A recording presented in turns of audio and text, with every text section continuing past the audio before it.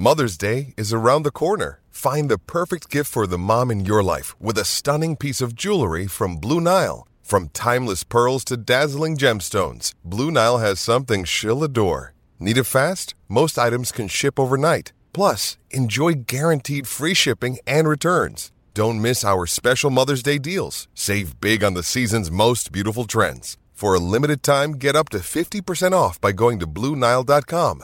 That's BlueNile.com. Think you know the Brooks Ghost? Think again. Introducing the all-new, better-than-ever Ghost 16. Now with nitrogen-infused cushioning for lightweight, supreme softness that feels good every step, every street, every single day. So go ahead, take your daily joyride in the all-new nitrogen-infused Ghost 16. It'll turn your everyday miles into everyday endorphins. Let's run there. Head to brooksrunning.com to learn more.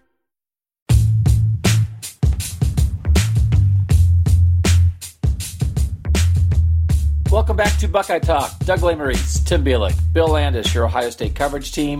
We're going to talk some Ohio State football this week. We're going to talk a little bit of food. We're hitting the off-season. So we're going to be trying to find some different stuff to talk about. What we're going to do for the next 6 podcasts, the next 6 Wednesday podcasts, is run through a position group each week, in depth, in detail, break down every person at that position, what we think of them, what we think they could do, and along the way we're still going to answer your questions about Ohio State football and food and anything else you have and deal with the news of the day as it comes up. So you can follow us on Twitter at Tim Bielik, at Doug Lesmerises, at Bill Landis25. Make sure you subscribe to this podcast, review the podcast, read our stuff at cleveland.com/OSU. Landis, have you noticed we asked for more reviews last week or a couple weeks ago? Have we gotten any more 5-star reviews? We got, I think we have 3 recent ones. I believe 2 are 5-star reviews. No, I'm lying. 2 are 4-star reviews. One's a 5-star review. The 2 4-star reviews had some complaints. Ooh. One complaint was about chewing food. Still? Yeah, I don't know. I think, Is it cough drops? I think it's cough drops.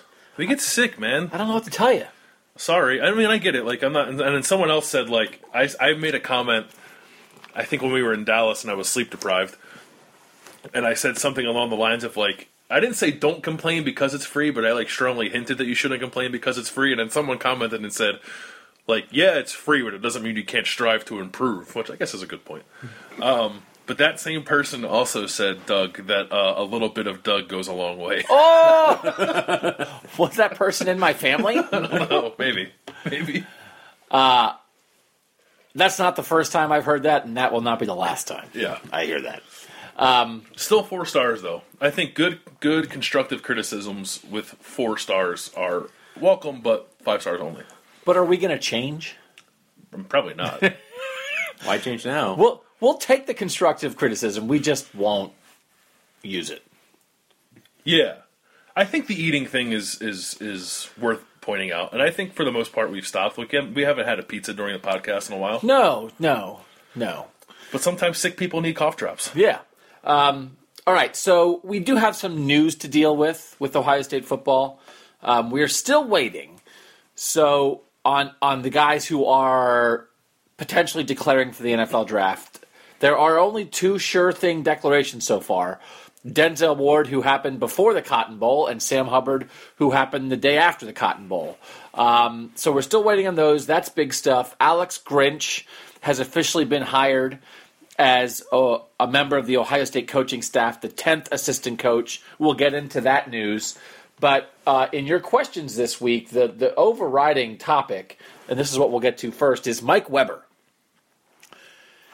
And, I'm still slightly confused a little bit because when you are deciding whether you're staying in school, and there's a former reporter who always was bothered by this, it's not really announcing, are you coming back to Ohio State? Because you're already at Ohio State. You're announcing whether you're staying at Ohio State. Are you staying or leaving? You're not coming back because you're there. Mike Weber, the announcement, it's only his decision. This is not like an official Ohio State declaration where Ohio State has anything to say about Mike Weber. The idea of, is Mike Weber coming back? The only person who matters in that discussion is Mike Weber. And so Mike Weber tweeted a cryptic kind of announcement, and it was sort of, why is it cryptic? We're just waiting for you. But we are taking it as Mike Weber is coming back, right? It's either that or like he re-upped his Netflix subscription or something. He said 1 more year. And then I texted his dad and I said, like, hey, is Mike coming back? And he said, looking good, which was like, it just made it worse. So I think he's coming back. He doesn't have to make up his mind until January 15th, but I think we're all operating under the assumption that he'll be on the team next year. At least, I don't know. Tim, what do you think? I mean, it's hard to read into cryptic tweets because I feel like the younger people are becoming much better at saying everything while saying nothing at the same time, especially on Twitter. Even with the doubling the characters up to 280, which, by the way, I'm still not a fan of that. Yeah, he used like 17 characters. Yeah. He had 280 to work with, baby. Yeah, put a picture in or something. Put the thinking GIF in there or something like that. I mean, you could be a little more cryptic with that, I say, but it is interesting though the idea that we had talked about probably for weeks that we think he's probably his best bet is to leave for the NFL draft because he's going to come into a situation where he's probably going to be the number 2 running back to J.K. Dobbins, and if he comes back, that adds a lot of depth to that backfield, and it wouldn't be a bad thing for Ohio State at all if he came back because then you have 2 good running backs.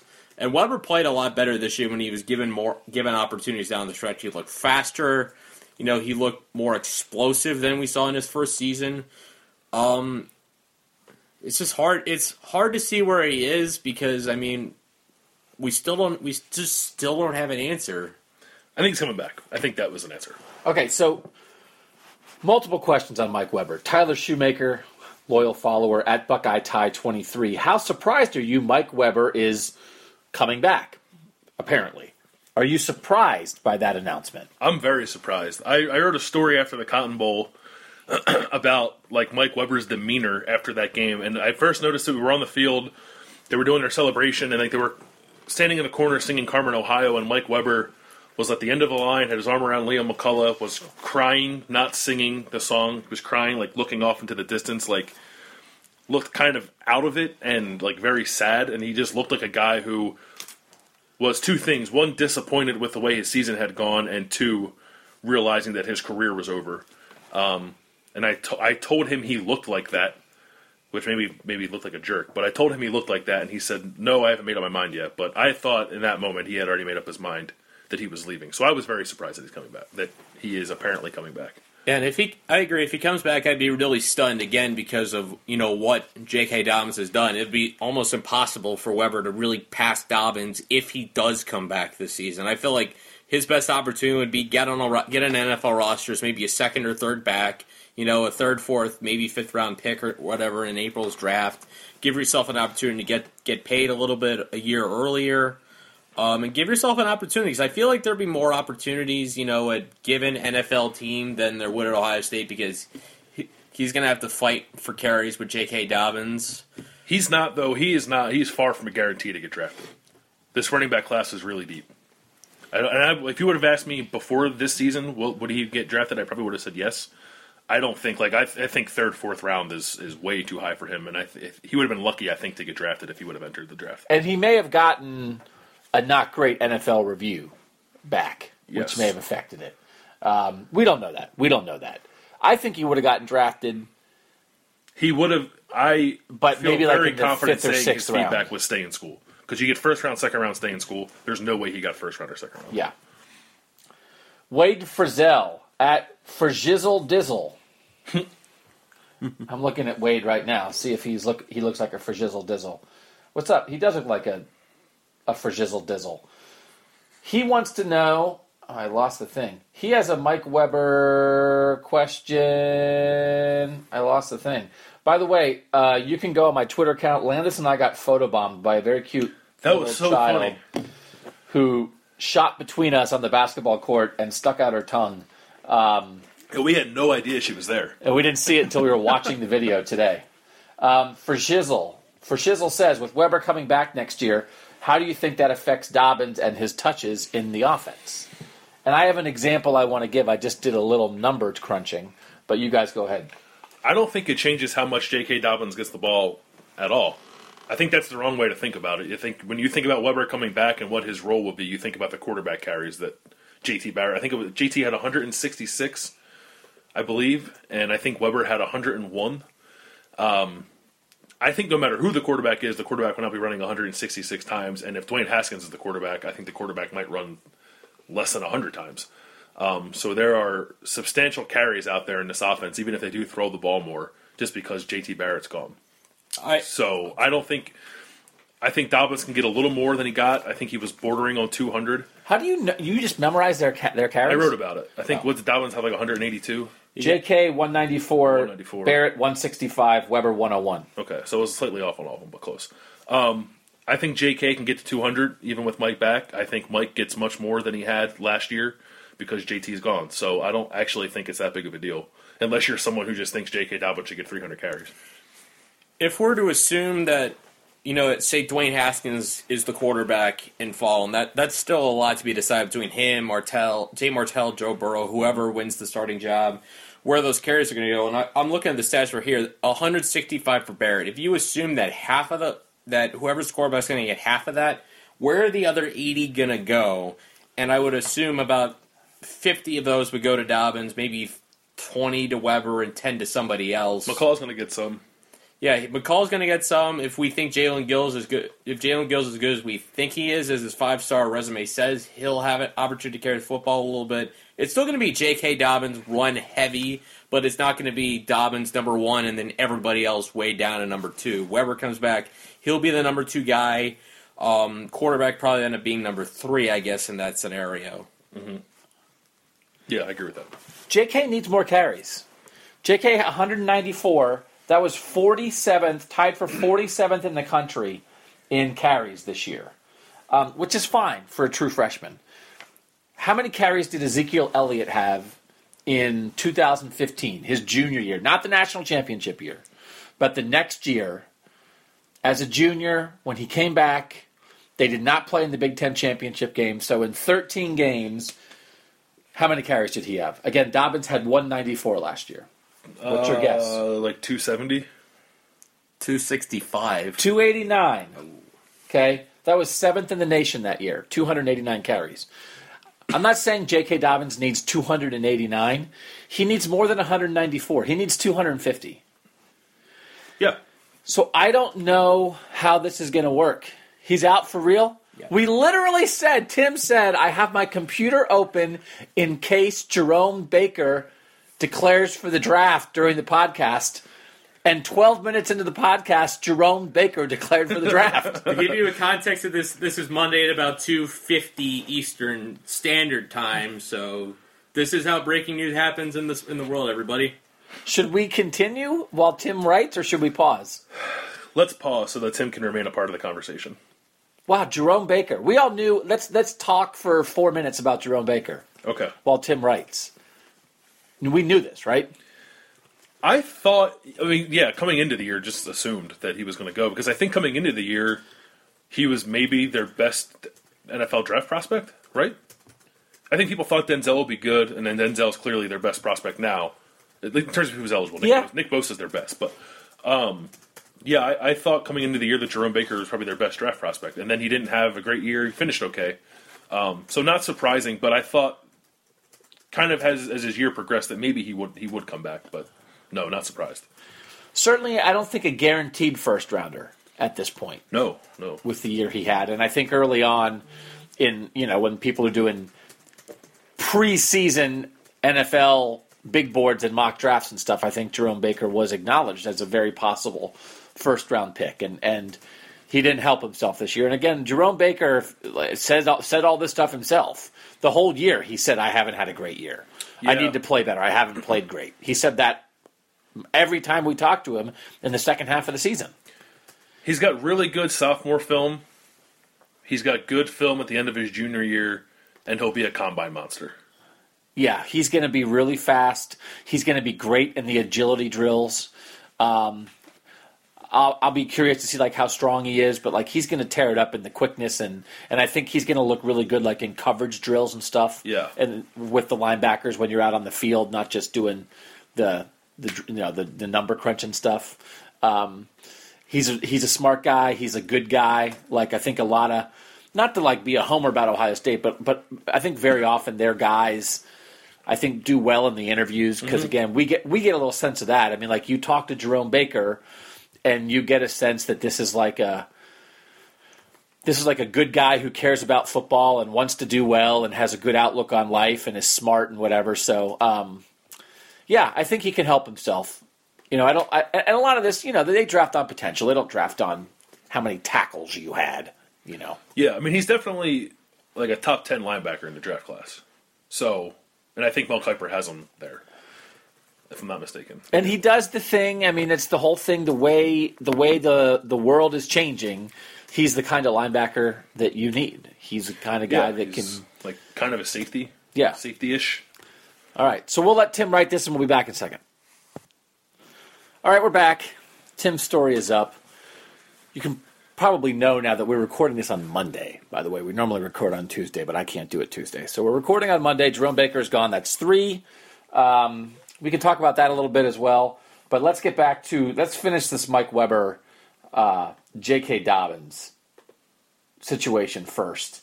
Another question about it was from Chase Richardson. How can we expect our running back rotation to look if Weber comes back?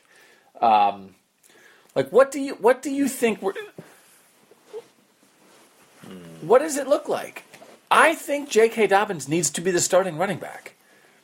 And how much better is J.K. Dobbins than Mike Weber in your mind? Well, that's another question too, and I can't. Someone, I think, when Weber initially tweeted that out, some people were asking us questions about that, and I can't remember who it was, and it's hard for me to find the questions. Twitter's a great big world. People are yelling at me about Hugh Jackson and stuff. Like I get. So if you tweet at Buckeye Talk Pod when we send out the thing for questions, that's the best way to find questions. People were saying Mike Weber, people were sort of talking about the things that Mike Weber does better than J.K. Dobbins. And someone made a point, I'm pretty sure someone made a point, if you want 1 yard, they'd rather give it to Weber than Dobbins. Yeah. And I disagree with that. So let me ask you, let's narrow this down. Let's talk about the different aspects of being a running back. Who is the better home run threat, J.K. Dobbins or Mike Weber? It's Dobbins, but it's close, I think. I think Mike Weber might be faster than Dobbins, and I know being a home run threat is more about speed, more than just speed. Dobbins has better vision and can turn nothing into something, and then that something can become a home run. But I think Weber might actually be faster. So if speed is how you define home run threat, I would listen to an argument for Mike Weber being the better home run back. Tim? Conventional wisdom would say J.K. Dobbins, although in the Big Ten title game, twice he had long runs that came about a yard or two shy of the end zone. I think it was like a 77-yarder that he was brought down about the 1 or the 2 yard line. That's something I'm sure he'll work on in the spring to finish those runs, to finish off the long runs that he had. But, Mike Weber, I don't think we saw that kind of speed coming. The 80-some yarder against Michigan State, he hits a hole and he just runs away from everybody. I don't think we saw that speed coming. So I think in terms of pure speed, I would agree with Bill. He's better doing that, but as far as creating your own home run, that's J.K. Dobbins. Yeah. Who's better at, if you want to try to march the ball 11 plays, 80 yards for a touchdown drive, who do you want at running back, J.K. Dobbins or Mike Weber? Like you want to bleed some clock, you're saying? Yeah. Weber? Yeah, Weber. Who's better who do you want in the game if you're not giving the ball to the running back? If the running back is not carrying the ball on that play, but he is in the game. And then he's either going to be a check down option or he's going to be in there to pass protect. Who do you want in the game, Weber or And I'm talking about next year. Yeah, I think Weber is a better blocker, Dobbins is a better pass catcher, so I don't know how to answer that. I guess It's close. it's close. Yeah, Weber. I'd say Dobbins. I feel like that's gonna be the thing that's gonna be the other thing they're gonna get him to improve on is be a pass protector, and that's the thing that happens. That's the thing that you naturally learn as your running back. The more you're in college, whatever, the more you have to learn how to pass block. I feel like Dobbins will learn to do that better, and he's a better pass catching threat out of the backfield. So I feel like Dobbins would be the option for me. Who do you want to give the ball to on 3rd and 1? Dobbins or Weber? Dobbins. Oh, Bill, you actually decided to answer J.K. Dobbins for one of these things, finally? You wanted to say Weber, except then you realized you were going to end up saying Mike Weber as the answer to every question. It's just that they can both get a yard and Weber fumbles more. I saw the gears in your head turning a little bit as you were thinking about it. I could just... I'm not... I think I might think that Mike Weber's better than J.K. Dobbins. Coming from the guy who wrote he was going to be Archie Griffin after the Indiana game. Wrote that Dobbins was going to be Archie Griffin after the Indiana game. J.K. Dobbins had 30 carries in the last 2 games of the year, 17 for 174 in the Big Ten Championship, 13 for 39 against USC on a night when they couldn't run. Yeah. Mike Weber, so that's 30 total. Mike Weber had 9 carries. 4 carries for 6 yards against Wisconsin. 5 carries for 18 yards against USC. If Mike Weber is better than J.K. Dobbins, why does J.K. Dobbins play more? I mean, do we want to go down that hole with this coaching staff? Who's the best quarterback on the roster? Why did J.T. Barrett play more? But why would they play the freshman ahead of the upper class? Yeah, no, they think J.K.'s better. I think the gap between the two is definitely not as wide as I thought it was going to be after that first game of the season. I truly think that Mike Weber, all the things he said he wanted to improve on coming into this year, I think he did. But overall, J.K. Dobbins is still the better back, and clearly the coaching staff thinks that. Do you agree with that? Is J.K. Dobbins clearly the better back? I think so. I mean, again, the things I talked about him improving are just things that, a young running back is going to improve on as time goes on. And Weber's had 2 years extra to really be proficient to learn those things, how to get better at the college level, how to pass protect.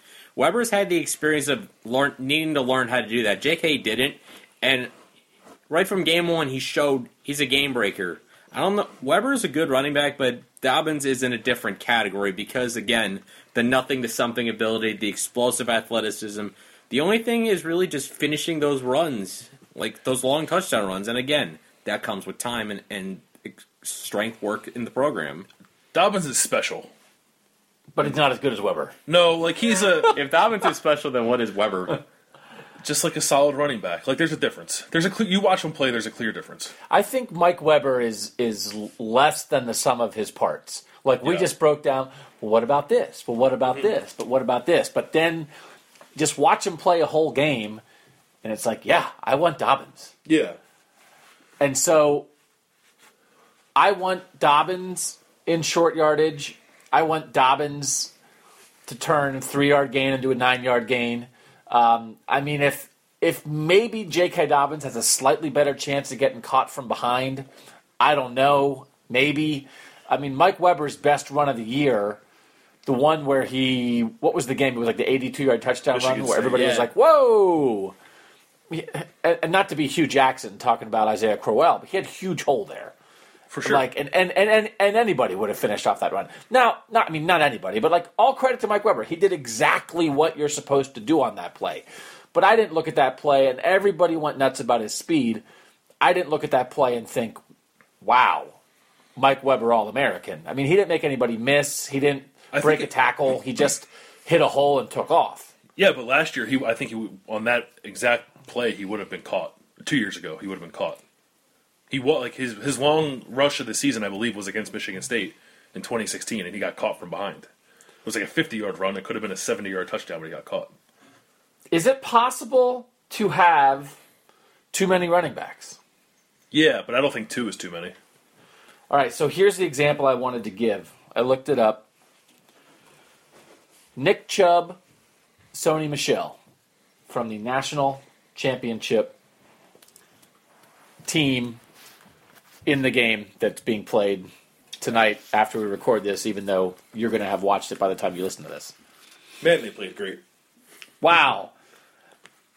I can't believe that thing happened. Yeah. They played that football all right.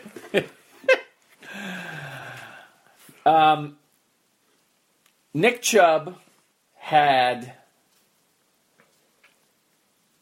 between 11 and 20 carries in every single game this year. Like, it is remarkable, the consistency. Every single game, he had between 11 and 20. 15, 13, 16, 15, 16, 16, 16, 13, 20, 11, 15, 12, 13, 14. Every game, he did the same thing. And he gained, he had a terrible game against Auburn when they lost. He went 11 for 27. But then he had 1, 2, 3, 4, 5. He had 500-yard games. He had a bunch of 80-yard games, whatever. Solid. Sony Michel had 8 games of at least 11 carries. There were some games where they didn't use him as much. But overall, Chubb, going into the national championship game, 205 carries for 1,320 yards. Michel, 142 carries for 1,129 yards. 15 touchdowns for Chubb, 16 for Michel, 8-yard average for Michel, 6.4 for Chubb. Is that on the table? That kind of breakdown for Weber and Dobbins? Yeah. Or is that too balanced? Is that not what Ohio State would do with these two guys? Go ahead, Tim. I think it's a little too balanced because, you ask people who watch Georgia way more than us, they probably tell you Chubb and Michel are definitely a 1A, 1B. And I look at these numbers. Chubb and Michel sounds like a really funny Nickelodeon show. Yeah. Yeah, I've joked before, what if when Sony Michel goes to the NFL, he needs to be endorsed by Bose or JBL or somebody like that, and then they run a campaign where his first name changes. But anyway. Bose Michel.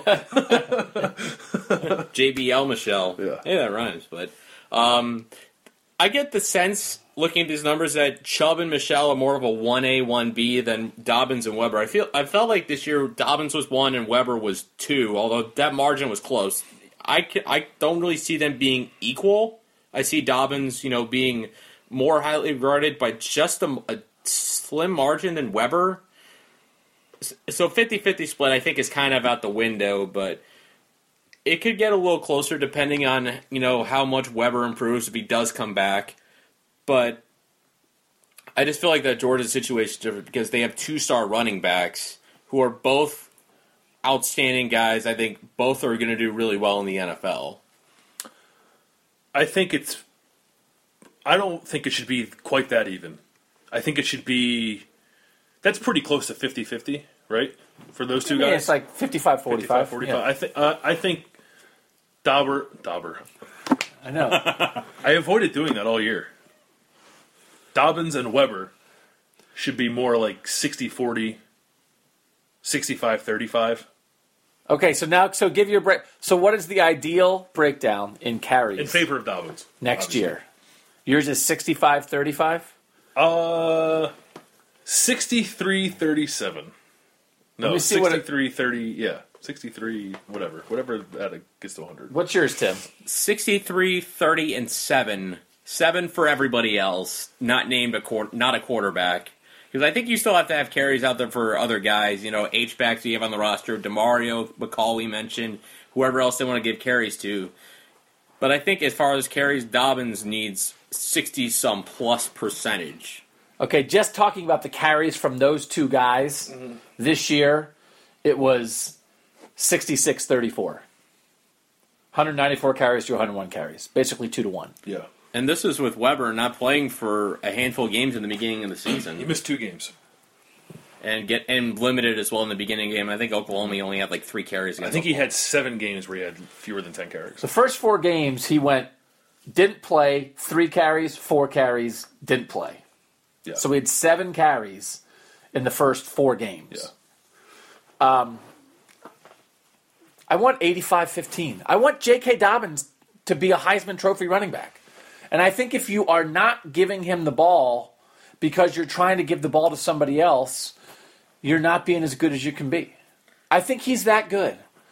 I think the more he plays, the better he gets. I still, you know what? I have not rewatched Ohio State USC. Mm-hmm.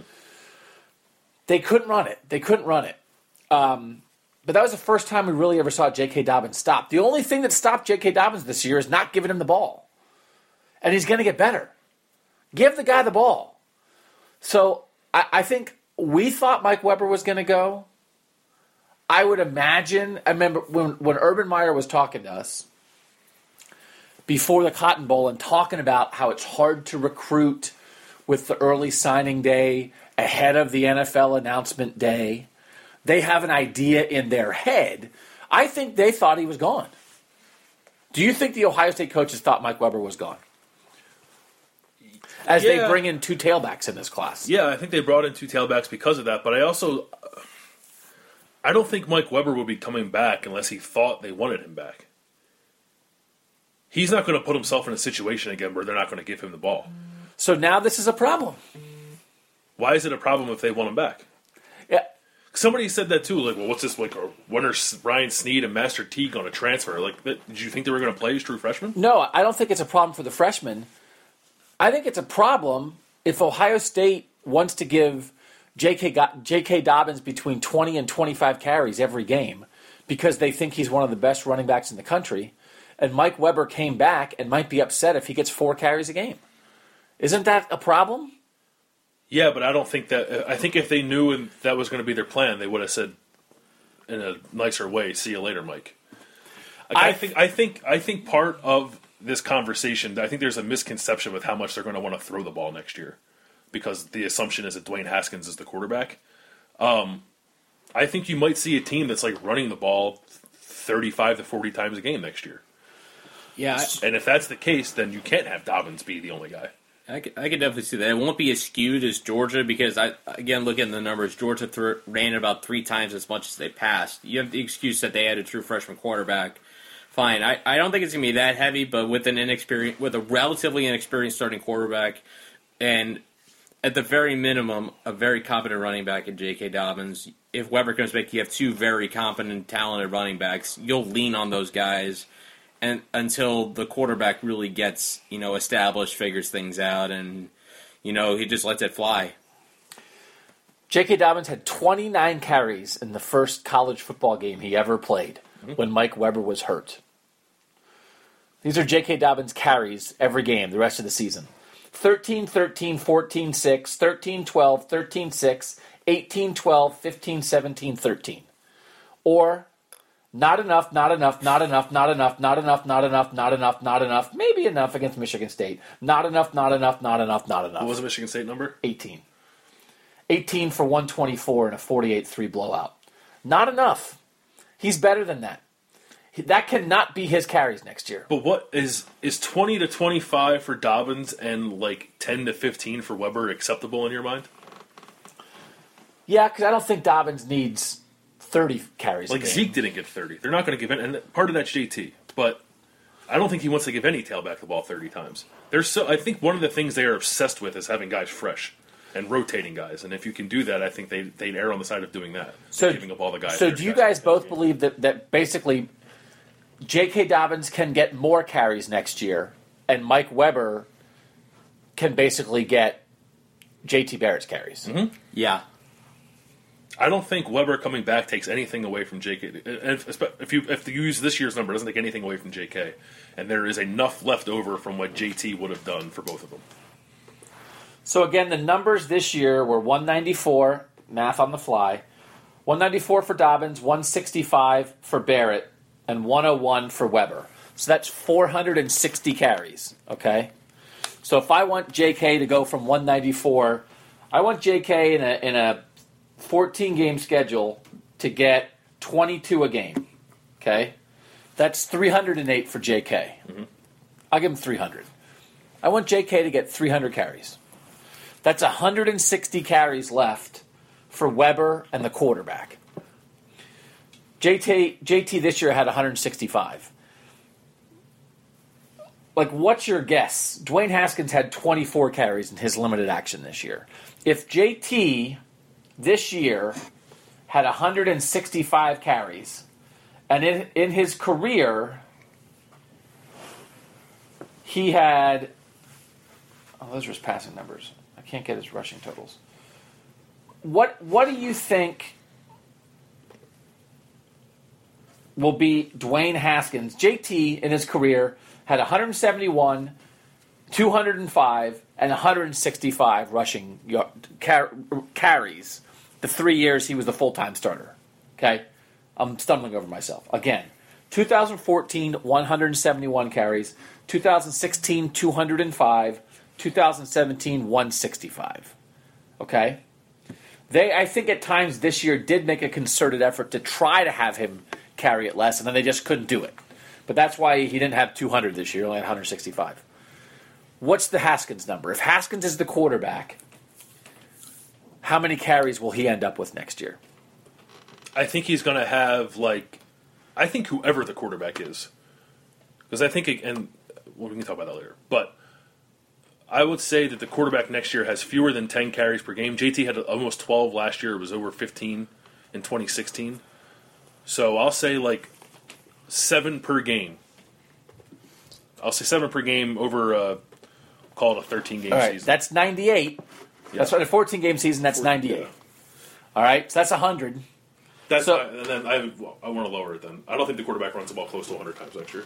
All right, you want to give him, let's give 5. him 5 per game. This is some high-level math on the fly. So that would be 70 carries for the season. Do 5.5 in a 14-game season. It's 77 carries. Okay? So I'll give him 75. So we got 300 for J.K., we got 75 for the quarterback, and that leaves 85 carries for Mike Weber. Yeah, that's just wrong. So what's the answer? Who are we taking away from? J.K.'s not running the ball 300 times. And that's wrong. That's wrong. I disagree. I don't think it's wrong. How many carries do you want for J.K.? 250. Give 50 more to Weber.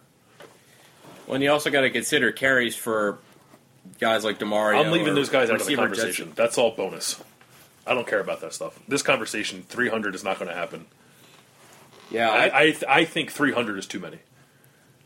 I feel like even included, with the exception of Zeke Elliott getting a massive amount of carries, I feel like Urban Meyer's DNA has been spread carries out. And like you said, multiple guys get the football. You keep guys fresh throughout the game. I think Dobbins will get his carries bumped up. I think about 250 is a good number for him. That's almost 20 a game. And I think if Dwayne Haskins is the quarterback, he'll maybe run 5-6 times a game. Martell, I could see that number going up to about 8 or 9. Similar with Burrows, the quarterback, next season.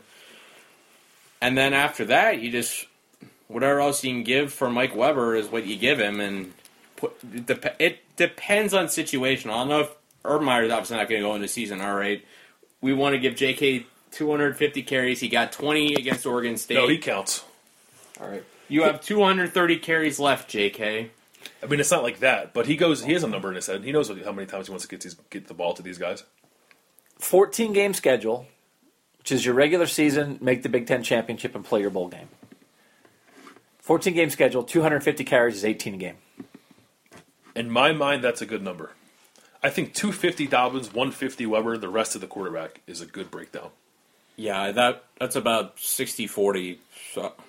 I'm trying to do math in my own head. I feel like I could have that percentage in my head, but ratio-wise, I feel like that works out pretty well for both guys. I'm not happy. I want more.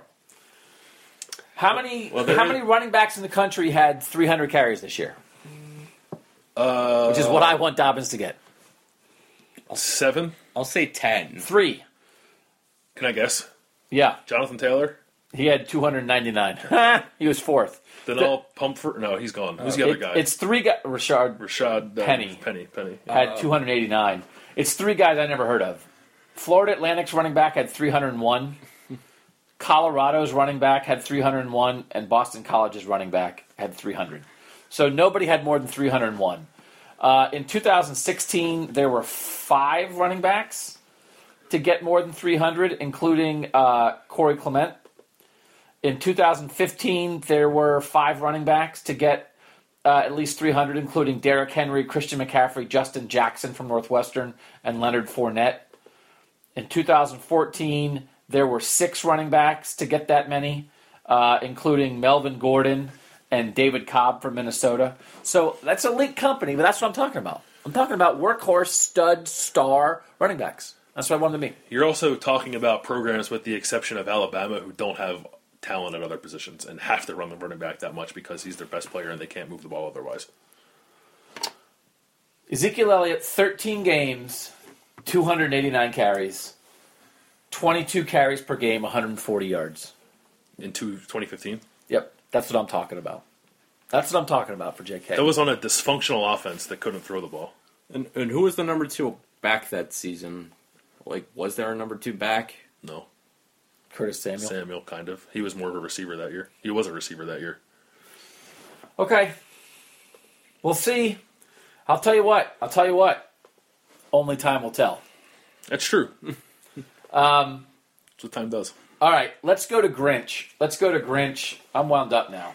Is it so wrong for me to want the best player to get the next running back in carries that year, by the way? Ezekiel Elliott had 289. J.K. Barrett had 115.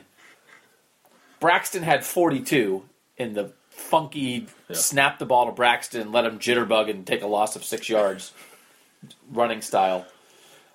Next among running backs, Curtis Samuel had 17. Breonte Dunn had 14. Oh, yeah, Breonte so Dunn. nobody got carries other than Ezekiel Elliott that year. So, I don't know. Like, I'm not trying to say that Mike Weber coming back is a bad thing. I don't think that's exactly right. But if you want to give, before we end this, is it possible that Urban Meyer and Kevin Wilson and Ryan Day will want to give J.K. Dobbins the ball more and feel like they can't because the backup is so good, they've got to give him some? Or is it life in the big city? You know what? Yeah. If we feel like J.K. needs 22 a game, he's getting it. I think that. But I don't know if they think that way, but if they did, I think that's the answer. And what happens if Mike Weber averages 5 carries a game next year? You will have a very unhappy Mike Weber.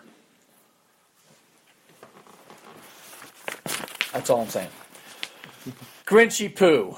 Grinchy Poo is in. Finally. It's Grinchmas. Can we now, in this moment, let's all, and I'm talking about listeners, and listeners, you can spread this word to all your favorite Ohio State writers. Let's put a moratorium on Christmas puns with Alex Grinch. Okay, everyone in agreement? Great. Well, Christmas, 2 weeks to the day of Christmas, so... You already done. You're over with. You got yours in when you wrote the story. That's it. Do they, yeah. Yeah.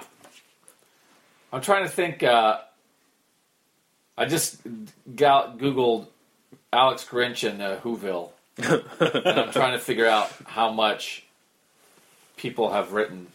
Gee, I wonder what his Halloween costume is every year. Football coach.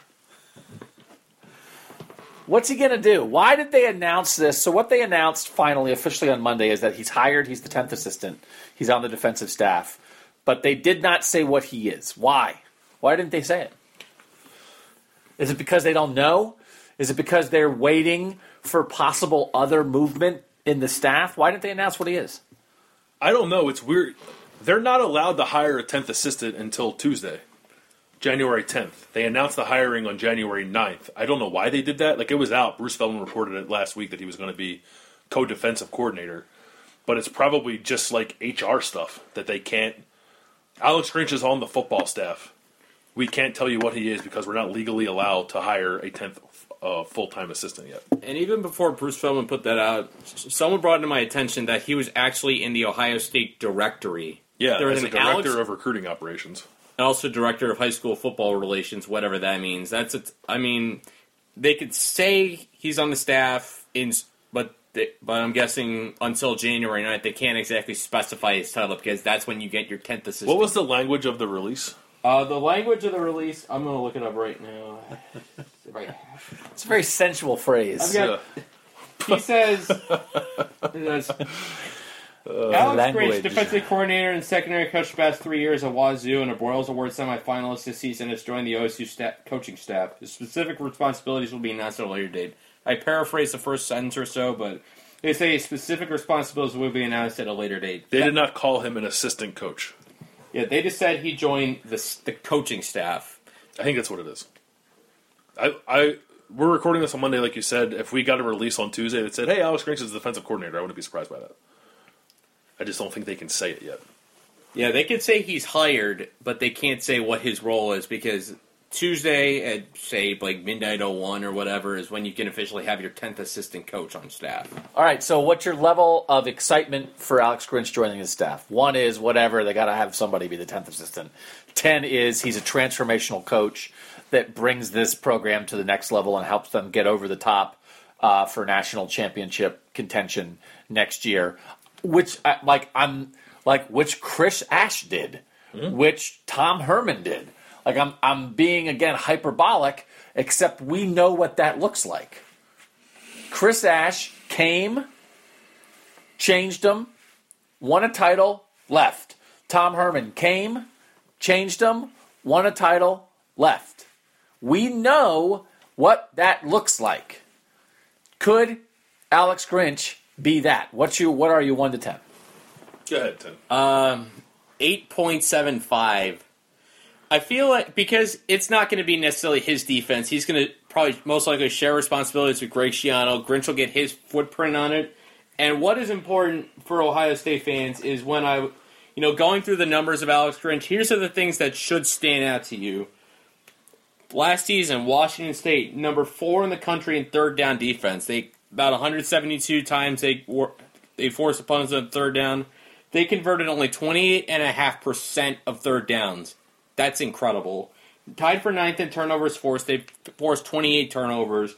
9th in the country in pass defense. And 9th in tackles for loss. And the areas where Ohio State had problems this year, pass defense, turnovers forced.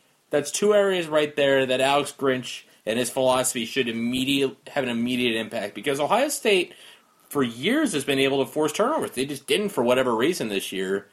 And the first 2 games, they gave up 800 passing yards.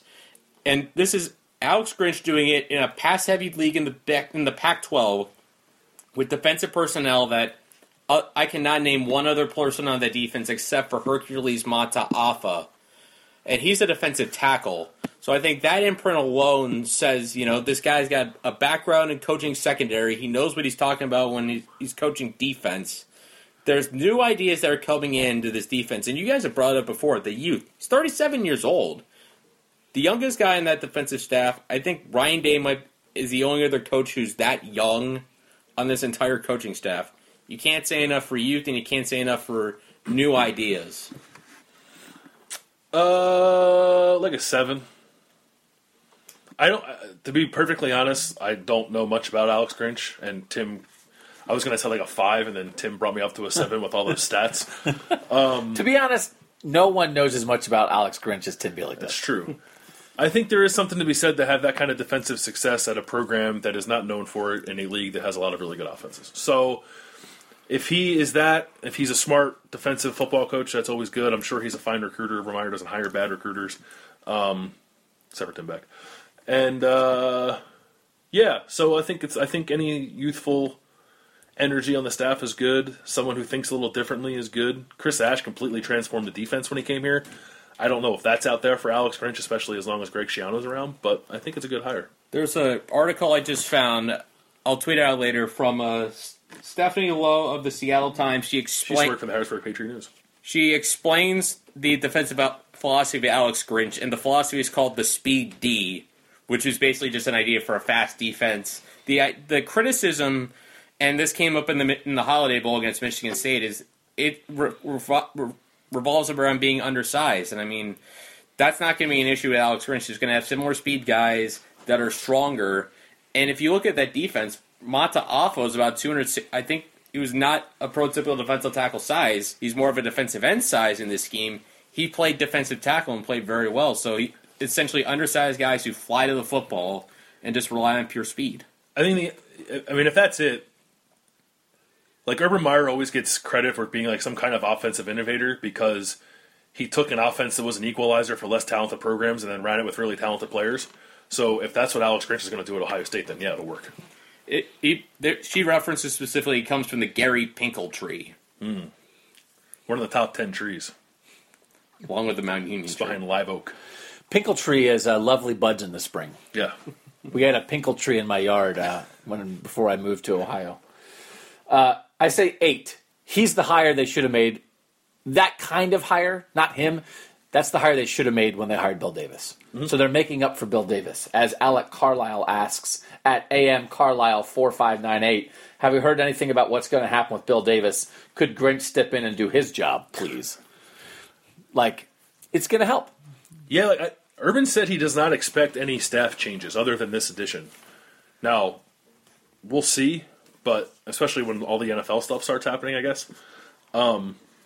But I'm operating under the assumption that the 9 who were here last year will be back, and Grinch is the 10th. So that doesn't mean roles can't change, but the people will be the same. Viz Ambassador, V-I-Z Ambassador, our guy. Who gets a better job when they leave Ohio State, Schiano or Grinch? Grinch. Grinch is younger. I feel like this could be that stepping stone, like a Herman-esque stepping stone to a big job. I'm kind of surprised, honestly, that he was still available. You would think with all the openings out there that he would get some consideration for the things he had done at Washington State. Again, being Mike Leach's defensive coordinator, it's not an easy job. And being Mike Leach is anything. It's not an easy job. Well, I mean, although if we had a chance to talk to him every week, that'd be the most fun thing because he's got. I don't think so. I don't know. You wouldn't want to go to a Mike Leach press conference? No, because you would ask like about one time. Like Mike. Your receiver production hasn't been what you guys expected. When it comes to recruiting receivers, do you feel like you guys need to recruit more polished receivers and less athletes that you're converting to receiver? Let me tell you about Pirates and Vikings. That's the kind of guy that's a great, wonderful, funny thing to watch from afar. I don't want to do it. But now, we got into a thread about that this year that someone who covers them was saying, he does all the football stuff, and then he'll do 10 or 15 minutes on Pirates and Vikings at the end. And people started asking him weird questions. But I thought I remember his press conferences, saw something that was anywhere 40 minutes to an hour or something like that. So they have time to talk football, but occasionally he'll throw out the weird talk about, like you said, Pirates, Vikings, or when he gave the one reporter wedding advice. Yeah, I'm good with that.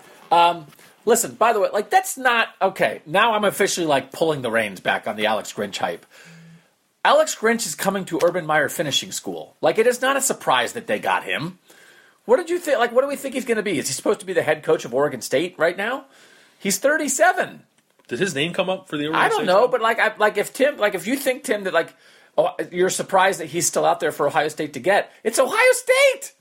Where else is he going to go? Well, we talked about it in November, I was under the assumption that Greg Schiano was going to get a job somewhere else, and up until Tennessee fans revolted, that looked like that was going to be the case. So, I mean, I said Grinch as the defensive coordinator by himself would be great. To put Grinch with Schiano, you could have something there to really rework a defense that looked like it definitely missed Luke Fickell this season. So he's at Urban Meyer for finishing school. Obviously, Schiano's a short timer here, and when Schiano goes, it'll be his defense to run, and he's in a great spot. Yep. Alan Kitchen, do you guys get the impression that any receivers are set to make the jump from rotation guy to go-to guy next year? I think we might have done something along these lines. Yeah, I think we did, and I think the answer was Austin Mack. I don't know. I'm not on the Ben Victor train, so Mack I think is the only one you could answer with. Yeah, I think we answered a similar question last week. I mentioned, if Haskins is a starter, that Mack and Haskins are roommates. They're roommates. Mack and Haskins are roommates, and there's a natural connection. And I said last week I thought Mack was Ohio State's best offensive player in the Cotton Bowl. He'll lead Ohio State in receptions next year. Mm-hmm. Mm-hmm. The Urban Renewal. How many scholarships will Ohio State realistically use this cycle? So they've signed how many? 20. They've signed 21, and they have 22 commitments. Because Tyreek just won. Tyreek has not signed yet. Are they going to get Tyreek Smith? Will they get to 25?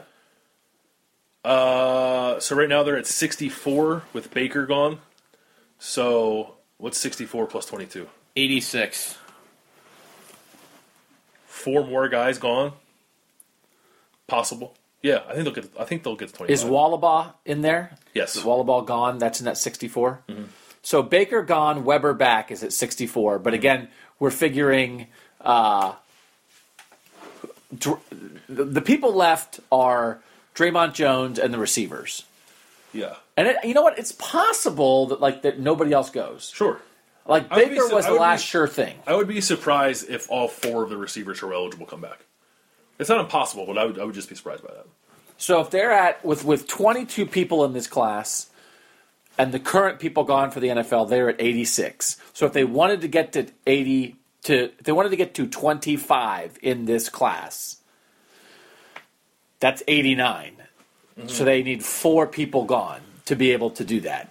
But there are injury potential guys. I think there are two come to mind. I just won't say who they are. And we're not counting them yet, right? Correct. So we're also not counting the potential transfer of a quarterback. Right, so that's 3. Even if all the NFL guys, they'll get to 25. Yeah, I think they'll get to 25. I don't know who the other guys are, who they would add to fill those other 3 spots. But yeah, they can add 3 more. Also from Urban Renewal, what's the most underrated fast food restaurant? Most underrated fast food restaurant. Most underrated fast food restaurant. I know my brother's listening over in England, and he's going to want to cover his ears when he says it. Is his name Glenn Jr.? No, his name is not Glenn Jr. I can't believe you actually said that. I just want to write a movie called Glenn Bielik, Glenn Bielik. I would just love to hear what this is about at another time. But the reason I say you should cover his ears, he already knows what I'm going to say, is Arby's. I feel like Arby's, that's a good answer. Arby's is that place that you don't go a lot, but when you get it, you're like, man, why don't I get it more often? That to me is the definition of underrated. Roast beef and cheddar is good. The curly fries are what I come back for. How many fast food places have curly fries? Not enough. But they don't have regular fries, right? That's fine with me. Yeah, I mean, you get regular fries everywhere else. I know, but I would like curly fries as an option. I don't want curly fries jammed down my throat. I want curly. I don't. Speaking of sensual release, whatever it was, curly fries. Yeah, because I feel like they used to have a normal fry option, but sometimes because I like their chicken fingers. Yeah, but sometimes really I don't want the curly, and you have to have it. So. Is it like, maybe this is a stupid one to say, like my family doesn't like it very much, but I like stopping at KFC. Like, and that's like a super famous one, but like, do people appreciate KFC? No, I don't think so. I think KFC has in a lot of ways been surpassed by places like Popeyes. But I still think, I don't get the chicken, I don't get like full pieces of chicken there, but like the tenders and the popcorn chicken and like a lot of the little options they have, the wedges are really good. Like a little, I have like a lot of variety there. A nice little like $5 lunch meal there, and you have a couple different ways you can go. I enjoy a good KFC, and I feel like it's such a big thing. I mean, like they have the famous comedians doing the commercials. It's not like people don't. It's not they haven't heard of KFC or that, but I just don't know if there's an appreciation for it. And again, it created. KFC paved the way for Cane's and Chick-fil-A and all these other people owe a debt of gratitude to KFC, or we'll be all sitting around eating hamburgers 24 hours a day. I think that's fair. Yeah, I mean, I know that the KFC is like the closest fast food place to me, and I still have not gone. I think you might have convinced me that I need to go back at some point in the near future. Arby's is a good answer. I think Arby's might be my answer. I know that there's some people who love Arby's, but Arby's is underrated in my mind. Like, I underrate Arby's. I don't go there enough. I haven't been since I also like, I don't even know if, does Roy Rogers still exist? Not in this area. Big Roy Rogers guy. At least used to be. My only experience with them ever was like, I know they had, I don't know if they still do, they have like rest stops on the Pennsylvania Turnpike or whatever. Yeah, that's where I don't know if they do anymore. I was going to say, I was about to ask if they were still there, because I remember... There might be one, but there used to be like 10. Yeah, and I haven't had one in 20 years or something like that. It's been a long time. KFC, founded in 1930. Really? Chick-fil-A, founded in 1967. Cane's, founded in 1996. And good news for Chick-fil-A. On the campus of Louisiana State University. Really? Ask Ryan Ginnell about it. Good news about Chick-fil-A is Monday night's big national championship game, people actually got to have What a game that KFC was. in the Atlanta Stadium. Wow, the things that happened. My children ate Chick-fil-A for lunch on Monday to celebrate that. Let's see. This is Bill Ward at Mark the Narc 4. I love when people's names don't match their handles. Yeah. Bill Ward, Mark the Narc 4 wants to know: could the Big Is it Ten? Mark with a C? It is Mark with a C. Maybe he's a cop. Or just a snitch. Or just a snitch. I'm just kidding. We love you, Mark the Narc. Can the Big Ten get 2 teams into the playoff next season? And if so, who? Tim, can you just spin us through real quick your early power rankings? Who are the top 4? Let me. Because I just saw someone else's power rankings come out, and they had Wisconsin first. Yeah, I know exactly who you're talking That's about. a hot take. They had Wisconsin number 1. They actually had Maryland all the way down at 13, which I had a massive disagreement. But that's so. But also, it doesn't have to be 2 different sides. right. It could be the same. It could be Penn State and Ohio State both getting in, as should have happened in 2016. With one makes the championship, one doesn't, with a really good I resume. almost think that's the more likely path, even though this year the 2 teams in the SEC are from different divisions. Because it's you basically. I don't think it's going to happen. Unless your conference championship game is 1 versus 2, and they're both undefeated. Right. The scenario is if your champ is undefeated and then there's someone else in the division who has 1 loss to the champ. Right. Yeah. Yes. So, Alabama and Georgia, they're on opposite sides, but they didn't play each other. If Alabama had beaten Auburn, well, I don't know. If Alabama had beaten Auburn, and then Alabama and Georgia played in the SEC championship, and Georgia beat Alabama, they both would have gotten in. Yes. Yeah. Yeah. Because Alabama's resume just would have been better than the one that got them in anyway. Yeah. That of all the things, by the way, of if anyone was sort of not hepped up about the All SEC college football playoff, imagine if that had happened. Imagine in that scenario that Alabama beat Auburn, and then Alabama did make the SEC championship, and Georgia beat them, and then Alabama got in anyway. And so not only was this an All SEC championship game, it was a repeat of the SEC title game. Like Bama LSU. Yeah. Blah. Yeah. Yeah, but going back to the power rankings, I put them up last week. I had Ohio. Here's my top 5 in order: Ohio State, Wisconsin, Penn State, Michigan, and Michigan State. And the way I see it, no, only one is going to get in next year. And here's the reason: it probably not even have to do with the Big Ten.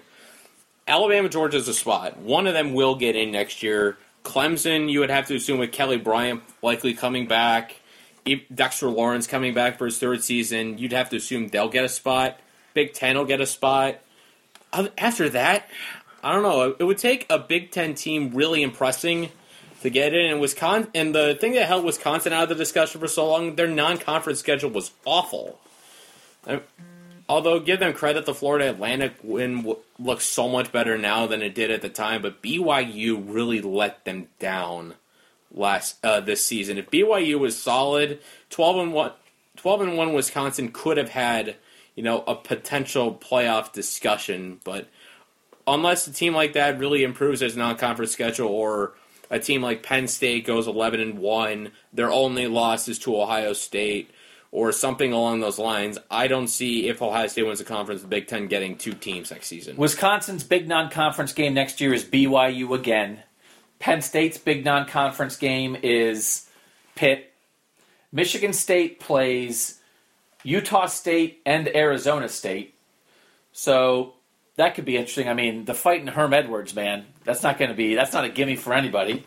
15% chance that Herm Edwards is not the coach of Arizona State for that game.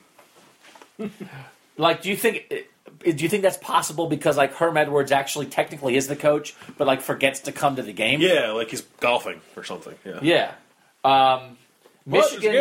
Michigan opens with Notre Dame next year, and they also play SMU, which is kind of an interesting 1-2 punch. Mm-hmm. And Ohio State opens with Oregon State, and then in week 3 is the game at AT&T Stadium in Dallas against TCU. So I do think that's part of the deal. Are you building yourself up? The reason that Ohio State got in, as a non-conference champ 2 years ago is because they had Oklahoma as that kind of win in the non-conference to bolster everything else they did. And they got a good draw from the West, too. In the Big Ten. So, yeah, I mean, that's, you've got to give yourself opportunities that if you're talking about any non-champ, when you're talking about two teams from the same conference getting in, one's a non-champ, obviously, you're talking about you've got to be able to present the kind of resume that overcomes not being a champ unless you're Alabama, and then you just get in no matter what. Who does Ohio State have from the West next year, besides Purdue? They had Minnesota and Nebraska. Not great. 3 games in a row. Although, yeah, Joe Burrow will be hard to stop in the Nebraska offense. Never count out Jeff Brom. I learned my lesson. I've already counted him out. Ira Denlinger. Do you think Ohio State will dump the awful Reed option? No. Because I don't know if I can go through another season of that. I wanted to scratch my eyeballs out watching JT fake handoffs and get tackled after a 2-yard gain. I hate it. Too slow developing. No. It's like 95% of college football runs that play. So no. It's foundational in what Urban Meyer's done. It's not going anywhere anytime soon. As long as he's in Ohio State, that's sticking around no matter. You'll see. They might call it less, or we might perceive them as calling it less just because the running back will take it more, I think. Or the quarterback will give it more, but it's not going away. How good will Dwayne Haskins be at doing that? Remains to be seen, I think. They didn't do it with Cardale. It's not, I don't want to always compare Dwayne Haskins to Cardale, but they didn't do it much with Cardale, I don't think. And Cardale wasn't great at it when he had to do it. I don't know. Dwayne Haskins has done it some. Like he did it some in high school. He did it a little bit this year. I think he'll be okay, but certainly not as good as JT. Brock Doctor, the status of Demario McCall's and Matthew Baldwin's injuries. We've talked about this some. Let's give another quick update. McCall should be good, right? We both talked to him in the locker room after the Big Ten championship game, and I got the vibe that he could have played. I don't know. He would have been somewhat limited. He did play some, but then they stopped playing him. He did make it clear. I thought it was possible that he was 100%, and they just had said, you know what, we're too far down the road on the red shirt. We're just going to bench you. But he was still saying no, I'm not 100%. But I agree that he could have played. Probably. I think it was like a day-to-day deal. Like he might feel really good one day, and then the next day it flares up on him. Matt Baldwin, trying to figure out actually. When I spoke with him, he told me that he was waiting until he got up here in Columbus. He is here now to get his knee looked at, and then they would give the prognosis then. So I have asked some people what the deal is. I just haven't heard back yet. So I don't know on Matt Baldwin. But my anticipation is that he will have to have some kind of procedure done on his knee. Okay. Demario McCall, Dr. Mantis Toboggan at 49 unbeaten is asking for an update on McCall and a prediction on how much playing time he gets next year. Again, we're waiting to see who else leaves from the H-back spot, but I'm anticipating that Demario McCall has a primary role in this offense next year. I think he'll have a primary role in the offense, and I also think he'll be a returner. Okay. Jordan Steele, Jalen Marshall, Tyvis Powell, Noah Brown. Those are examples of guys who left early that maybe people weren't expecting. Who surprises us this year and leaves early? It's a receiver.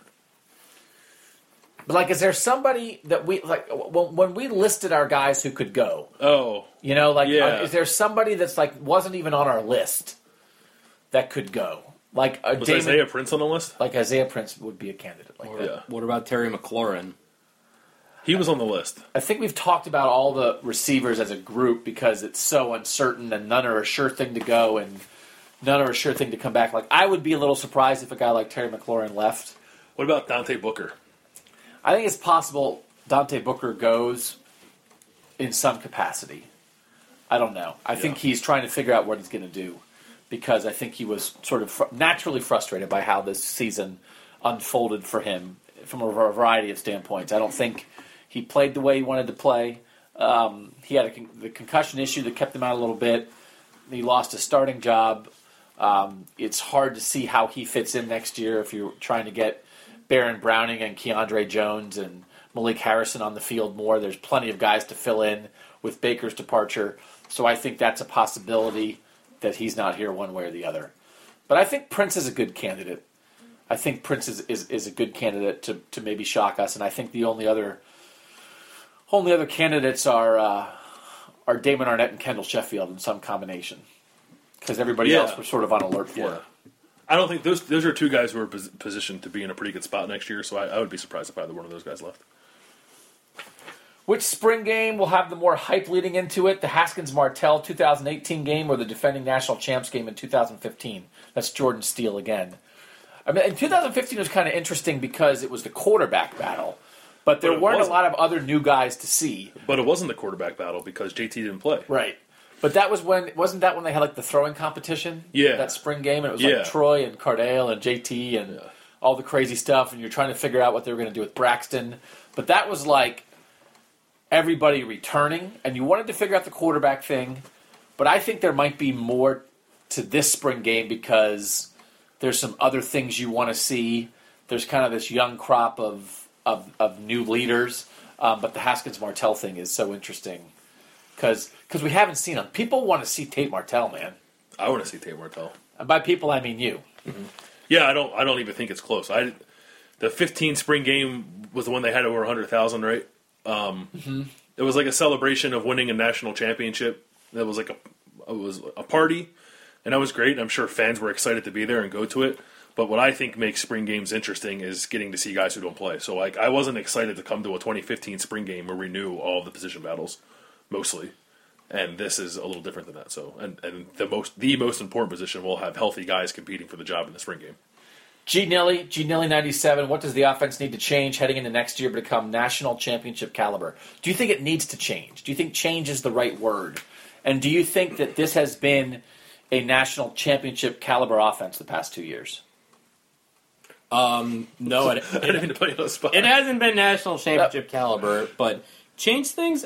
I don't know. The funny thing is, I don't know if they necessarily need to change anything. They just need to be better at throwing, intermediate to deep routes. And I feel like a new quarterback will be able to do that. We talked last week kind of about the limitations of JT Barrett, that, Ohio State has found a way to work around that and have an offense that gains 500 yards a game, could put points up on the board. I feel like as far as change goes, they're not going to need to make that much. It just needs to be, they need to be able to execute better down the field. And I feel like with a guy like particularly Dwayne Haskins, who we've seen be more adept at making those deep throws, those riskier throws, I feel like with that, the offense should be better in that regard. But the fundamental stuff behind it, I think, stays relatively the same. When you wrote the thing before the playoff game in 2016 about how you don't have to throw to win it, and you cited past examples of other teams, right? Yeah, it was based on yards per attempt. It wasn't that you had to throw more; you had to throw differently. Do you believe that? Yeah. Do you still believe that you can have a strong run game, a good defense, and not necessarily chuck it down the field and still win a national title? Both teams in the national championship this year, I think, prove that. Now, Georgia has 2 awesome running backs, and Alabama has like 9 awesome running backs. But like Jake Fromm was good. He was great as a true freshman, but they're not there because of him. The hard thing is that Alabama makes the national championship every year, and they've never had a quarterback that really scared anybody. Right. But also, like on the flip side of that, like Clemson would not have been there without Deshaun Watson and what he did. So there's arguments against it, I guess. But yeah, I still believe. I think they need to diversify their passing game a little bit. It was funny to me, and like we were guilty because it was new for Ohio State, but it was like we all went nuts, like, oh my god, they're running crossing routes, like shallow crosses. And then I was listening to a preview for this national championship game on another podcast, and they were interviewing Chris B. Brown, who's like the smart football guy, and he's like, oh, the shallow cross is like the most popular route in college football. Like we all went nuts because Ohio State finally started doing it this year, when actually like what they were doing was not unique in any way, shape, or form. But I think their offense is predictable a little bit, and I wrote that earlier in the year. I think they need to diversify, mostly in the passing game, and then just not rely on the quarterback run so much. I think relying on the quarterback run is a great way to get you 3rd and 1, and like it's a great way to eke out a win over Wisconsin, but I don't think you win national titles that way. That's been proven. So it does need to change a little bit. Does it make sense that Ohio State could win a national championship on the Alabama model, on the like a defense full of first rounders, multiple running backs who can pound it, and a quarterback who just is, sort of keeping things rolling? Is that what Ohio State should be striving for, or is that a uniquely Alabama thing that we always talk about. Alabama is Alabama. Who's next? Who are the challengers? And we thought maybe Ohio State was going to be the number one challenger. Clearly now Clemson is the number one challenger, even though they got their doors blown off. Georgia is clearly on the rise. Is Alabama the only team who can win year after year that way, and everybody else wants good players all over the place, but man, you just got to have a quarterback who makes big-time plays if you really want to win a title? Or can Ohio State just be Bama? No, I think you need a quarterback. And I think even Alabama was 3 titles in 4 years with that formula when the rest of the country just wasn't up to par recruiting-wise. And that's changed a little bit. And I think you can win a lot. Certainly you win a lot with that formula. And Ohio State can win the Big Ten with that formula. But I think to compete against the elite teams, you have to have a quarterback. Which is why Alabama stopped winning a championship every year, because they don't have one. And Dwayne Haskins is that guy? I think so. Is he that guy, Tim? I think so. I think him or Martell could be that guy because... And I think Burrow... Joe Burrow is very good. I just want to say that. Yes. When I talk... I mean... For another team. Well, it's just like people are like, guys always overlook Burrow when you talk about the quarterback. And I guess that's true, but the reason we do that, one, is because if someone's going to transfer, he seems like the most likely one because he can play next year. And Haskins can't and Martell can't. So that's all it is. I don't say that because I think Joe Burrow stinks. I would be very surprised if he wins the job. And I actually think, and I want to ask Urban Meyer this at some point, like Ohio State owes it to Joe Burrow to give him, to pick, maybe not pick a starter, but give him an answer by the end of spring on like who the quarterback is. Yeah. But I don't think he's incapable of winning the job. But Dwayne Haskins is clearly ahead. I mean, like we were in the preseason, it was this whole who's the backup? Well, they wouldn't really say, and then Burrow was hurt. And it's like, you saw what Dwayne Haskins did this year. He did 1,000 times more than what Joe Burrow did. It doesn't mean Joe Burrow maybe isn't going to be capable of doing it, but Dwayne Haskins is way ahead, and Joe Burrow is 2 years older than Tate Martell. So, it's just the way it is, man. It's just the deal. And also, Joe Burrow's been very upfront about the idea that transferring is a possibility for him. Yes. So you can't simultaneously think that Dwayne Haskins. Can you think this? Could you think that Dwayne Haskins should have played instead of J.T. Barrett, yet can't beat out Joe Burrow? Half the fan base wanted Dwayne Haskins to start this year, but now people are going to be offended if we're making assumptions about Dwayne Haskins in 2018 and counting out Joe Burrow. Come on, man. Yeah, I think a little bit of that is happening. Doesn't make much sense to me, but whatever. This is a non-football question. We still want to get to the backfield breakdown, right? Oh, yeah. We'll do that at the end. We said we wanted to break down a position group. We kind of broke it down. In each podcast. We'll cover everything because we've talked a lot of quarterback and we talked a lot of running back. Well, I just want to reset everything. This is the quarterback, running back, backfield breakdown. We'll have receivers, we'll have offensive line, defensive line, linebackers, and secondary in the future. This is that. We will get to that at the end of this podcast in the next couple minutes. James _Octavius. What's your favorite vacation destination in the United States and abroad? And I just wanted to take this question so I could talk about Disney World. Woo! LeBron James has never been to Disney World. What? They were in Orlando this week, and Joe Varden tweeted that. And I had a crazy reaction to it. Basically, my point is, what is the point of being rich and famous if you're not going to go to Disney World? I thought he would have, owned a piece of it. So wait. So you're saying that UCF has had more national championship parades at Disneyland than the amount of times LeBron James has been to Disney World? Correct. You said Disneyland. I meant Disney World. You know that World is in Florida, Land is in California. I know. I've been to both. I apologize to Disney World and Disneyland. I meant championship parades at Disney World. He could shut down a whole park for a day. I feel that is one piece of information that leads me to believe that my life is better than LeBron James's. It's the only piece, but I have been to Disney World and he hasn't. And I feel for him. So Disney World is your answer? Yeah. So Disney World is my answer. So What's yours? To me, I think you both have traveled more than I have.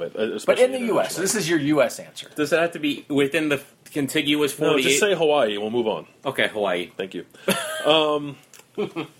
Mine is the Jersey Shore, and like not fist pumping MTV Jersey Shore. Like I really enjoy Wildwood, New Jersey. It's where I've gone my entire life. So it's part of it is a sentimental thing, I guess. But I will say, I went to Fort Myers, Florida this past summer, and it was lovely. Shout out Chase Richardson. So I could see myself becoming a Fort Myers, Florida kind of guy. And internationally, I don't really have an answer because I haven't been out of the country all that much. If you and Leah went to Fort Myers again, you could definitely stay with Chase Richardson. Yeah, like I hope you don't need. I'll sleep on the couch or the floor. It's fine. Yeah, it's no big deal. They're not asking for a lot, Chase. They're not highfalutin people. They're simple folk. Yeah. They just need a bed, cup of coffee in the morning, cold brew. Yeah. Yep. A couple snacks, like a TV with at least like 300 channels. Tiki bar. Simple folk. Like good fish tacos. Yeah, I think he has all that. Come on, Chase. Yeah. And what's your favorite place overseas that you've gone? I have not that I've been or that you would like to go to? Belize. I want to go to Belize. You want to? I want to move. I want to move to Belize. But yeah, you want to go to Belize and never come back. Not come back. But that I've been to. You've researched that. Yeah. I want to move to Belize and like grow coffee, and that's what I want my life to be. And do a couple recruiting stories in the podcast. Yeah. But that I've never been to Europe. Probably Fiji. I was in Fiji for like 2 days. Nice. Yeah, so that was it. Tim? Favorite place I've ever been to in the world? I've been to like 3 different countries, 3 different continents. I'm going to say I have a soft spot for this because I went there a long time ago. Sydney, Australia. I got to go as part of a student ambassador trip when I was like 16 years old. Spent 3 weeks in Australia. I just loved it there. It was just such an amazing place to be. It was beautiful. You know, the city was lively. Architecture is phenomenal. The harbor is beautiful. So much about it is really just tremendous. The only reason I can't go back, so expensive. I admittedly just tried to look up how much it costs to go Far away. Columbus to Sydney. I admit they don't have any of those available, right? Anything I could look up. There's no direct flights from Columbus to Sydney. Oh, I realize that. I mean, the Southwest flight to Sydney? I'm assuming making 3 layovers somewhere in there, like Columbus to Chicago, to Dallas, to Sydney, or Columbus to Detroit to LA, whatever. Yeah. Multiple thousands of dollars. But I can't believe you didn't say Canada for poutine. I thought about it after I said Fiji. Yeah. But do they have poutine in Fiji? I've been to Toronto and I've been to Windsor, which is just across the river from Detroit. And Toronto's like going to New York, so it was cool, but didn't feel like a foreign country. I went to Russia when I was in high school. Ooh, really? Nice. Not a great vacation spot. Interesting. Yeah. Not relaxing though. actually, I'm close to looking at how much it would cost to fly from Cleveland to Sydney, Australia. All right, you keep doing that while we move on to a couple more. Tim is also going to sponsor a trip for a lucky Buckeye Talk listener to go to Sydney, Australia. So yes. We'll let you know the details. This is a good one by Drizzy Get Busy. Are you surprised at the players who enrolled early? I'm surprised Vincent, Gill, Ruckert, and Mitchell did not enroll early. Does this make it harder for them to see the field next year? So Vincent was supposed to, and now he's not, and I don't know the details of that. I just know that he was at one point thought to be an early enrollee, and now he's not. It doesn't mean anything. He's signed. He's coming here. No, there are some. Not everyone can. Not every high school / school district allows students to graduate early. I don't know if that came into play for any of these guys. Some guy you have to have your academics straight, and I'm not saying these guys are in poor academic standing, but we're talking about graduating high school early, and not everyone does that. I don't think that it. I mean, certainly if you're here early, it gives you a leg up, but I don't think. Nick Bosa wasn't an early enrollee, and he played as a true freshman. You don't have to be an early enrollee to play as a true freshman. Yeah, it helps. I mean, I think it helped J.K. Dobbins. It helps guys, but helped Michael Jordan. Yeah. But, I mean, obviously, it's a whole extra round of practice for you to get to know the team and the coaches to get to know you. So it helps. I think certain positions it helps more. But I think if you're exceptional, you can find a way, a la Nick Bosa. There's a Piata question I wanted to get to talk about food, and then we can't get to every question. We apologize. We appreciate you guys sending everything. Somebody wanted to know what we think of Piata. I'm for it.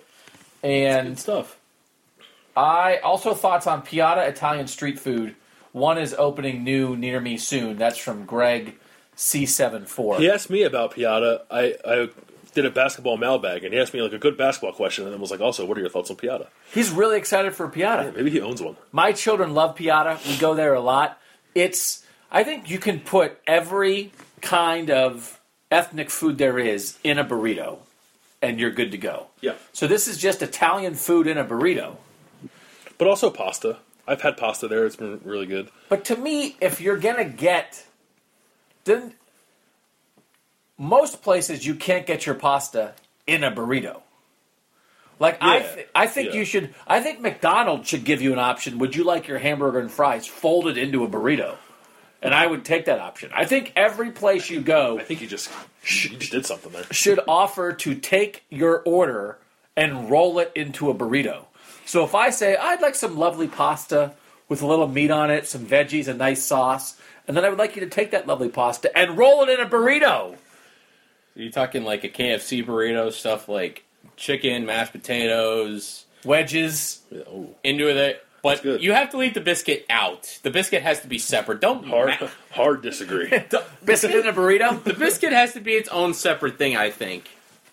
I want that. I want a biscuit at each end of the burrito, like caps. Yeah. So it's almost like a hoverboard, like a food hoverboard. You have the biscuits that are like wheels, and then the middle is like the burrito thing. Yeah. It's like a food hoverboard.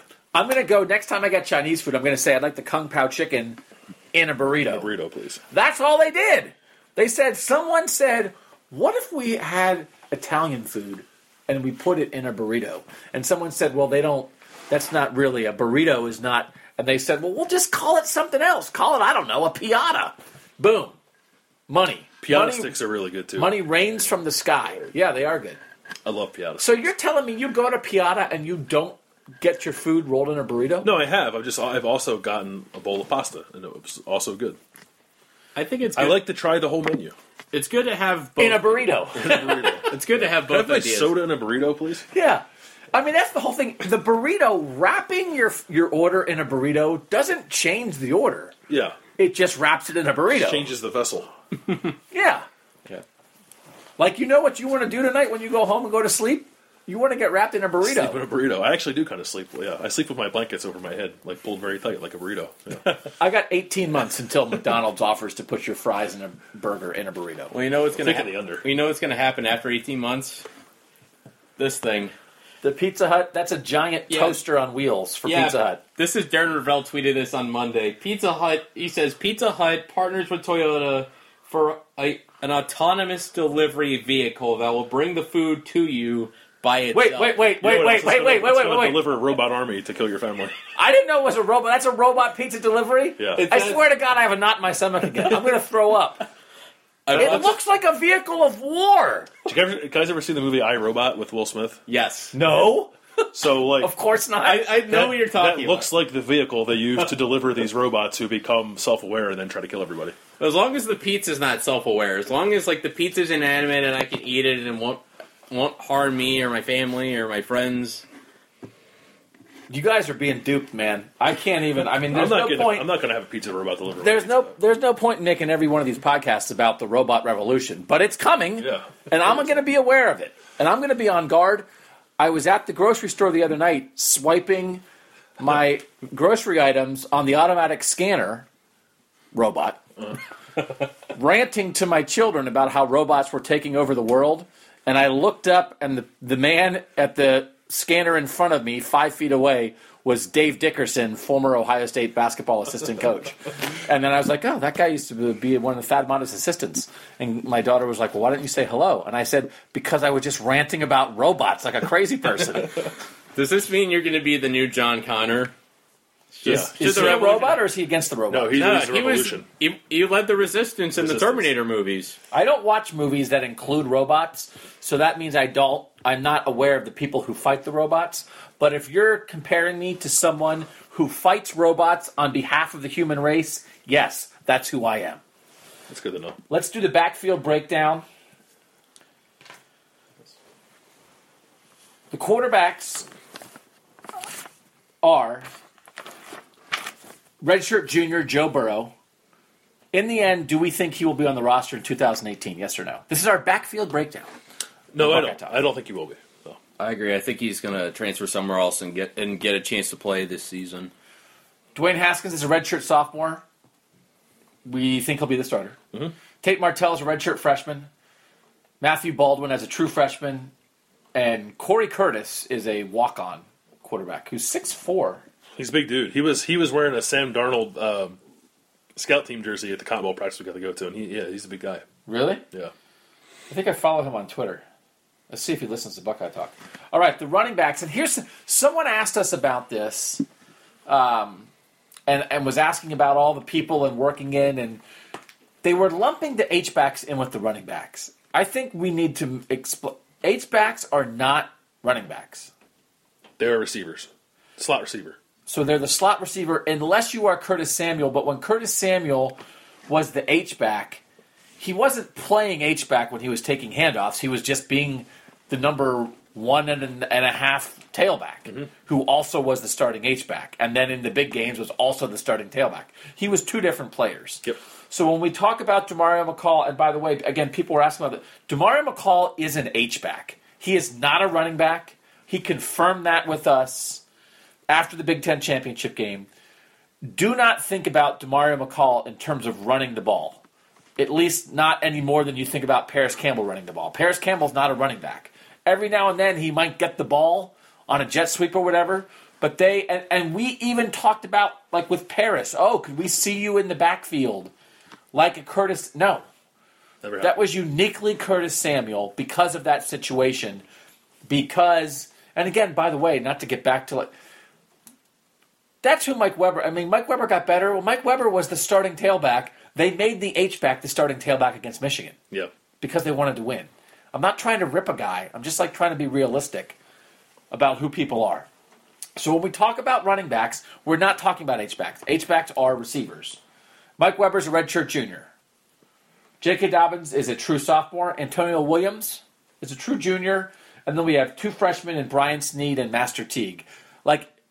What do you think of that collection of tailbacks? I like it. I like Master Teague a lot. I've said that before, and I from seeing some stuff from the All-Star games, Brian Snead is really good too. Obviously, he's highly ranked.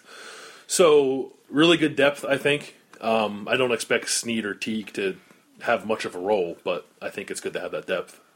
Yeah, I wouldn't be surprised if, both Snead and Teague redshirt this season, just because, again, both guys had talent. I did watch the Under Armour game. I liked what I saw out of Brian Snead. He didn't get a lot of carries, but what I saw out of him was really good. He was very patient, and when he saw what he wanted, he just took off and got it. He got, I think, a 10-yard run and a 9-yard run. I liked what I saw out of him. Sorry, I didn't mean to cut you off. Go ahead. Sure. Go ahead. They put Zeke on special teams as a true freshman, right? Yeah, he did not play very much as a true freshman, but he was on kick coverage. So I don't think both Snead and Teague will redshirt. I'd actually be surprised if either of them did. But I think there's a special teams role for at least one of those guys. So they're pretty good there. Yeah. And then I guess not the best they've been because they don't have Zeke Elliott, but the deepest they've been. And then they'll probably take one in 2019. Yeah. With that group, because then you figure in 2019, Weber's definitely gone. J.K. Dobbins is a junior. Mm-hmm. You have two second-year guys, but then you still want somebody ready for 2021. And, I don't know, for 2020 when Snead and Teague. Do you think Snead and or Teague, not saying which one necessarily, but will one of them be ready to be the next guy when Dobbins is done? Yeah. Like the things are in place. Mm-hmm. Okay. I think so. Mm-hmm. I will say the guy, like their top running back target in 2019 is Noah Cain, who's a 5-star prospect and one of the best running backs in the country. So you could have a Dobbins-like situation where true freshman comes in and is just the best guy. Better than Dobbins? When No, junior? I guess not better than Dobbins, but I guess the year after that, when Snead and Teague are both a year ahead of, assuming Noah Cain comes here, and I'm not saying he will, but if he does, he could jump people. So you're saying he could probably jump as high as number 2 potentially, depending Potentially, yeah. Where's he from? He plays. I don't know if he's originally from Florida, but I think he's at IMG. I think he actually is originally from Texas. Okay. All right. So that's our podcast. We still have stuff we're going to roll out again a week from today, but today's Monday. January 15th is the final deadline to declare for the NFL draft. There are still Ohio State guys with decisions. If somebody made a decision in the past 2 days, we apologize. But that's going to shape this roster to some extent. There will probably be a couple other guys involved in some player movement just because that's how it goes. At some point, we think we may talk with Urban Meyer. And then sometime in the month of January, we've had times where we've sort of done like a wrap-up with him. Often that is connected to the deadline to declare and when he knows who's gone and how that affects the roster and that kind of thing. So maybe we'll have some news from him in the next week or 10 days. But in the meantime, make sure you are reading cleveland.com/OSU for continued football coverage, continued recruiting coverage. Bill and I did a basketball podcast on Sunday night that went out Monday morning off the win over the number 1 team in the country. That basketball team is getting pretty interesting. Bill Landis is going to be covering that, so make sure you're reading and listening about that. We'll continue to drop in basketball podcasts here and there, but this Wednesday podcast will continue to be focused on football and food because that is what you want, mostly food. So you can always, again, send us questions on Twitter. Honestly, if you are sending questions and you really, really want them to be answered, we can't get to all of them each week, and that's great. We love having so many questions. We can't get to all of them. But if you send the question to @BuckeyeTalkPod, that's your best bet, probably, to have those questions answered. And we'll remember to try to look for them there. So thanks to you guys for listening. Cleveland.com/OSU is where you should be. Subscribe on iTunes. We'll try not to say things that anger you. We need a couple more 5 stars, right? Like the 4 stars are great. But we strive to be, we are taking, I said before, now you're going to ignore your constructive criticism. We're taking it. We're soaking in it. We're bathing in your constructive criticism. And if we remember what you said, we'll try to implement it.